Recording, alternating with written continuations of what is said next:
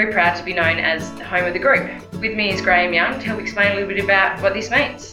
Firstly, Graham, why did these 15 farmers decide to form a group?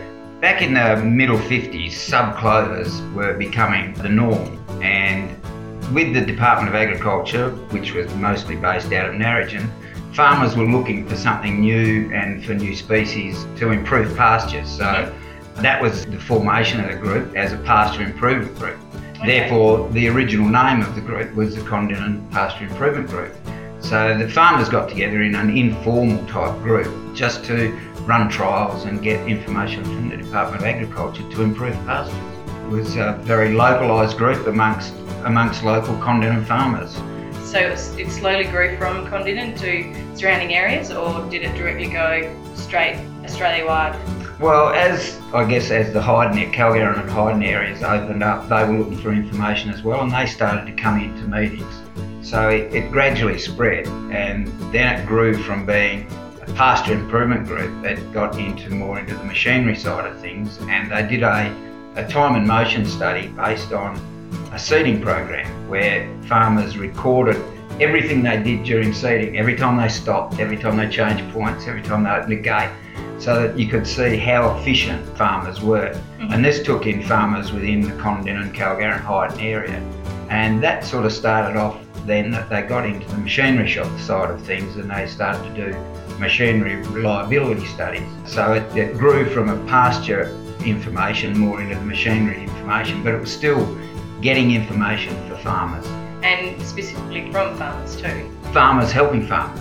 Were there any events that the group held in Condinent or around Condinent? Yeah, when we started to do the machinery reliability studies, we held 3 or 4 very big field days on the Condinent Oval. The first was tractor reliability and the launch of the Tractor Talk book. And at that field day, there was over 1,000 people attended from all over the state. From Esperance to Geraldton, people came from everywhere to get reliability, and it was not only on new tractors, it was on old tractors, it was on all tractors at that stage. And also there was a tillage reliability, header reliability, and also we've had 2 boom spray reliability and test tracks, I suppose. You put them over a rough track to see how much the booms sway, etc. So they're the sort of things that were held in Condinent. The group has since moved from Condinent to Perth. When did this happen and how come? It happened in the early 80s because the group basically got too big to be run by volunteers. It started off, we were getting a person from the Ag Department to come out and act as the secretary, and then it just got too big. So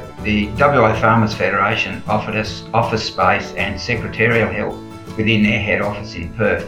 So the CEO or the manager or the secretary, whatever you want to call him, he moved to Perth and worked out of the WAF office, and he had secretarial support from the WA Farmers Federation. So there's also members, international members. We first started getting members out of South Africa and Canada.